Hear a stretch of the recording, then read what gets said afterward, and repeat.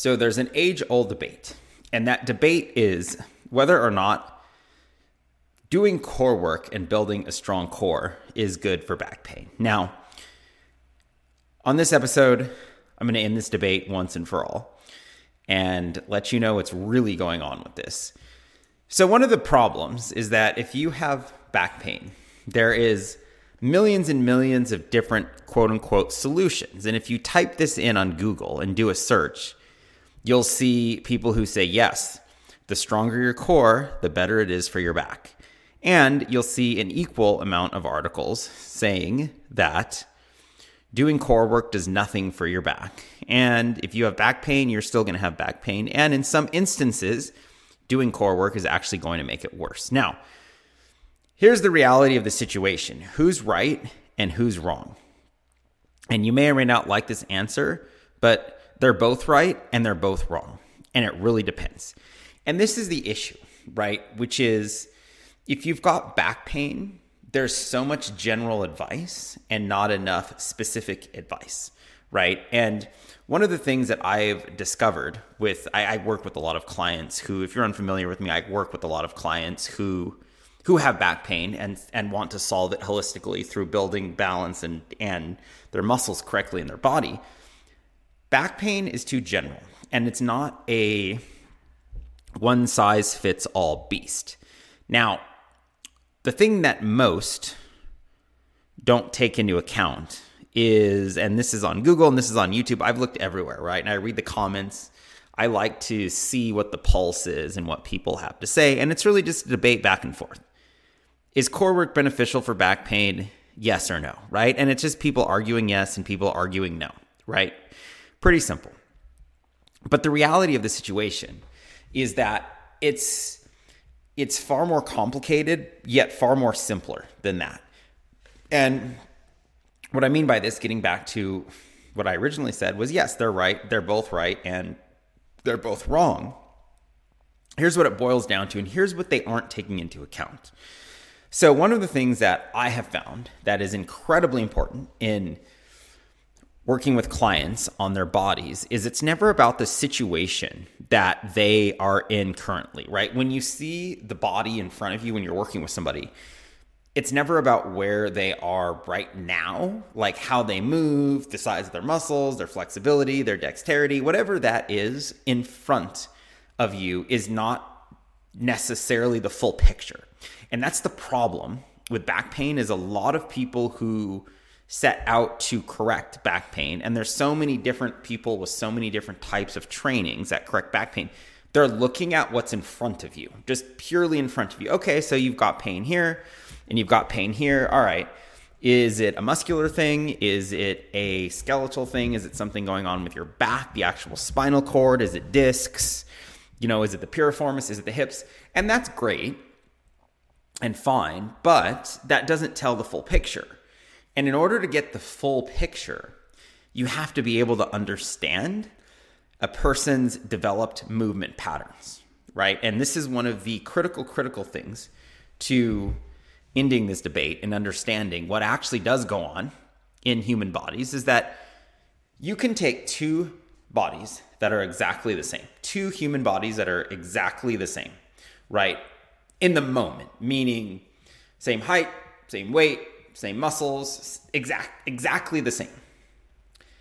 But if you don't look at their entire history of movement, the sports, the movements, the things they've done, then you aren't really getting the full picture, right? And you could take these two identical bodies that have both back pain. One of them, and on the surface, by the way, you can't even tell. But when you dig into their history and you realize, well, one of them has basically sat at a desk for 30 years of their life, right? Sitting, no sports, nothing, right? Or maybe even sat at a desk for the last 10 years, played baseball maybe when they were kids, swam. The other one has never once sat at a desk. They're a farmer.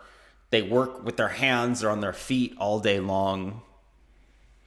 They played football in high school, maybe. And, they had a broken arm when they were 10 years old or something like that, right? So the histories of each of those two people are different, but where they are currently is the same, right? So the roads that they've taken, whatever they've done physically, have led them to look visually exactly the same. And that's where the similarities end. When you look at these two people with two separate backgrounds and histories of movement, our body creates what's called movement patterns based off of what we do. And our brain is not conditioned to understand what's good and what's bad. All it's conditioned to do is say to itself, well, I'm repeating the same thing over and over and over and over and over. It must be a pattern, or it must be a habit, so I am going to turn it into a pattern. I'm going to create a new neurological pattern in the body so that it becomes more automatic for me to execute it, right? Like brushing your teeth. That's pattern behavior, right? We learn we don't have to think about it to brush our teeth. We just learn. We don't say, well, I haven't brushed my teeth for a month, and hopefully you don't do that, but let's just say you did. It's like, my biceps didn't forget how to hold the toothbrush. Or, well, I got to go train my shoulder in order to hold the toothbrush up, to move it back and forth, right? We don't think like that. It's a pattern that we just go through and we continue to execute. And the way our body creates these patterns is by looking for repetition. It looks for repetitious movement. And repetitious movement in the body, no matter what that is, good or bad. So what's really important here is to understand is that whether movement is good or bad, whether the repetition that you're creating is good or bad, your body doesn't really care. If you're doing it all the time, it creates a pattern, right? If you're pitching a baseball and throwing curveballs like I was, your body develops the pattern. You got some weird patterns going on in your shoulder, right? If you are a downhill snow skier, your body develops patterns for how you bend the legs, et cetera, right? So your body doesn't know. Now, the more and more that you start to dig into this, the more and more you start to realize that now addressing the patterns or addressing somebody's history. And by the way, if you've had like a broken bone or something, of course, your body rapidly creates new movement patterns to adapt to having a broken arm or a broken leg or anything along these lines, right?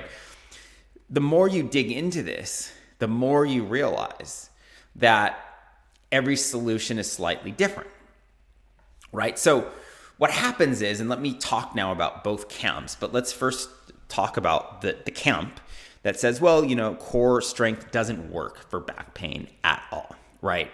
Now, again, back pain is, there's a lot of different categories of back pain, which are also important to understand. But let's say, for example, you have developed a movement pattern. Like if you were sitting all your life, and because I see this a lot, right? Like I work with clients who do a lot of sitting, right? Busy people, business people-ish. It's one of the categories of people I work with. So they've actually developed a very simple movement pattern of my TVA, my core muscle doesn't even have to engage because I'm sitting down all day long. So your brain basically creates a pattern to not use your core. So because of that, though, there's other muscles around it. You've got muscles which are called the QL muscles. It stands for the quadratus lumborum. They attach the top of the pelvis to the bottom of the rib cage. The typical lower back muscles that get tight. So they function in the absence of your TVA or your core, right? And I have a lot of training on the TVA. I have it all over the place. In fact, I have so much of it. If you shoot me a DM on Instagram and if there's something you're looking for, just tell me. I'll direct you somewhere. I'll find you exactly what you need to see that's beneficial for you. But if someone has core muscles that aren't engaging at all because they've created a pattern, well, doing all the core work in the world is not going to fix the problem. And the reason it's not going to fix the problem is because normally in that pattern, those QL muscles have been conditioned and trained and patterned to engage in the absence instead of the TVA. So you can do all the core work in the world. Your TVA muscles your QL muscles are still going to function like your core, and therefore it's not going to do anything for your back. Now, mind you, one of the issues that causes back pain is the QL when it over engages, when it functions like a primary core muscle. When it's not, it shortens, it tightens, it pulls. And again, it attaches the top of the pelvis to the bottom of the rib cage. So the pelvis effectively tilts, right? A lot of the time you'll see it kind of pull the back of the pelvis up. That's called anterior tilt. When the back of the pelvis goes up and the front goes down. That's called anterior tilt. So that when you tilt the pelvis like that anteriorly, you effectively compact the spine. So now QL pain has become also pain in the spine, in the lumbar spine, right? That's when you get pressure on the discs and all sorts of other things that happen in there, right? So if you have created that pattern in your life in one way, shape, or form, and that's why sitting does it. That's one of the reasons why they say sitting is the new smoking. The specific reason why sitting is the new smoking is because it enables your brain to create a pattern for yourself, that a harmful pattern in your body, and that my core doesn't have to engage because I've got a chair to support me. And then that pattern starts to permeate into other areas of your life. So you start to muscle things in your shoulders, which is why you start to get tight shoulders and tight neck muscles and tight trap muscles and all those other things that go with it. So when you're looking at that from the holistic picture, you're saying, well, this person has had patterned behavior that's trained the muscles to act in a different way other than they should. Well, in that case, yeah, you can do all the core work in the world and it's not going to correct the problem. What is the solution in that case? The solution in that case is before you even get into any core work, you have to create a new pattern, right? You have to create a new type of movement pattern, which means you have to train your TVA to activate. Now, understand the difference. The TVA, again, it stands for the transverse abdominis. It's a hollow ring muscle. It's the deep core muscle. It's the first responder in all of our movements, right? Every movement in our body is initiated by the contraction of the TVA in a healthy functioning body. Now, pattern building, creating new patterns is very different from doing core work. Training your TVA to engage is very different from doing core work, right? So in this case, if you're doing core work without the TVA engaging, then your back muscles are just going to take over and it's going to be tight and you're not going to get anything from it, right? So I suspect when people say it doesn't work, core work doesn't work, it hurt their back more, chances are they weren't actually using their core. And instead, the core work that they were doing was actually just triggering their lower back muscles, which was creating more pain than they already had, right? So that's a really big piece to the puzzle, which is, well, if you have a muscle that is truly not engaging, well, it doesn't matter how much work you do, it's not going to work, right? Now, the other side of it is, and this is where core work is beneficial for you to help with your back pain, is sometimes your core does engage. It's actually just really weak, right? It's actually just weak. So if you're already conditioned to have a pattern where your core engages, it's just weak for whatever reason, then that is going to be beneficial for your back because it's going to in turn help. And a weak TVA also means that you've probably got tight back muscles because they're working as a subsidiary to your core, which again makes them tight. So you're compacted in that region, your lower back, you've got that anterior tilt. But when you're actually engaging your core and you're making it stronger, then theoretically what happens is that the stronger your core gets, the less your QL muscles work. And they shouldn't be working anyway to overly stabilize you or anywhere close to working like primary stabilizing muscles. So they just start to lengthen, right? They lengthen, they open up, and it resets the pelvis. So you've got two camps, which means you have to look at either side of it, right? And that's the short answer. That doesn't tell the full story, which again, you can get into all the different characteristics of back pain and what causes it and discs coming out and pelvic orientation. I'll save it for another show if this is interesting for you. And you've got also your hip flexors to take into account. There's lots of other things, but the reality of it is that fixing core work, fixing back pain comes down to understanding patterns, neurological patterns, right? Like, for example, maybe you're listening and maybe you're a woman and you were pregnant and you realize that, I used to have a really strong core before and I became pregnant and, I had a son or a daughter, and I'm no longer carrying a baby, but my core just never went back to the way it was. It never engaged. Because over that 9-month period of time while you were carrying your baby, that was enough time for your body to create a new movement pattern, which was very similar to sitting, which is, I've got a baby in the womb. It's very hard for me to engage my muscles. So I'm going to start to use my lower back to hold me, right? So again, you've got the QO that's working, that's overworking there. And that's not to mention if you develop things like diastasis recti, that's where you get a little gap in the abs where the cartilage starts to tear apart, the linea alba cartilage that sits in there starts to tear apart. You have other things, but it comes down to patterning. And that's why, and I've had the unique vantage point to actually see this. I mean, having worked with hundreds of people who have had back pain, it's you start to see actual real patterns from working with people and how this works. And that oftentimes it's like a layer, you have to just go a layer deeper in understanding what that is. And that layer deeper means correcting movement patterns, right? And that's really where, if you do have back pain that isn't getting fixed, or it's not solved, you haven't been able to solve it through any traditional means, chances are that you've got lingering patterns that are movement patterns that you've had stubborn movement patterns that are in there that are preventing you from doing that. And that's just one of the things that is different for each person, right? And that's really where you need some customized stuff in order to really get in there, because every pattern is different, right? You could have been a ballerina or a dancer, and that creates different issues, right? That creates different orientations of the pelvis, those kinds of things. And I mean, that's what we do. Like, people will ask, like, if you go and you look up my program, Body Breakthrough, I mean, we have tons of testimonials of clients, but if you look up why, sometimes people inquire why, which is, well, what's the difference? And what are you doing that really is so different that's helping them to create this type of change?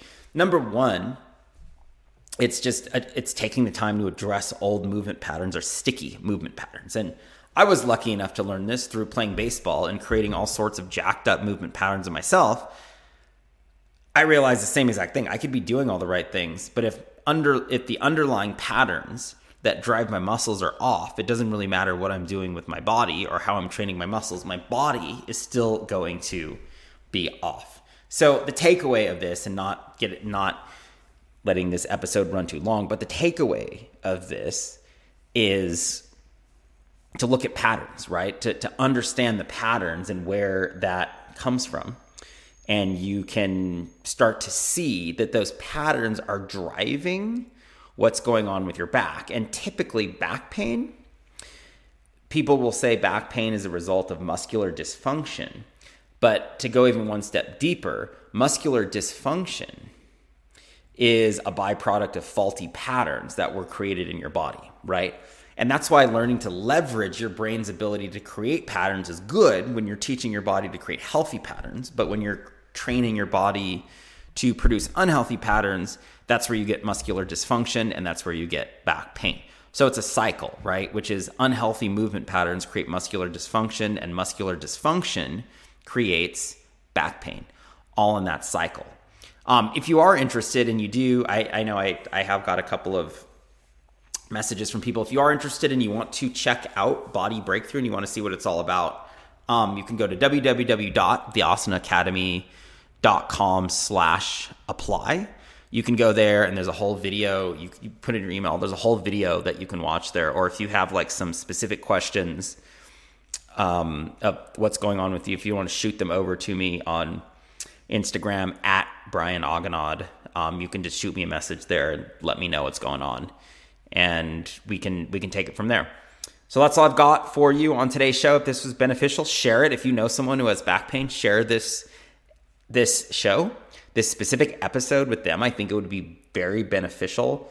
In my experience, movement patterns are really the key to solving back pain for good. And then take some time to leave a review. Also, leave a review on this podcast. I if you go back and you look at my earlier shows, it was all just kind of technical stuff. But now it's kind of like there's only so much technical stuff you can talk about. So if I do have stuff that comes up, or I do have something about the yoga industry or something about yoga teachers or anything along those lines, I'll probably just share it on this podcast. Or if you have something specific you want me to cover, shoot me a message too, and also let me know. All right, so that's all I've got for today's show. Have a good rest of your day, and I'll talk to you soon.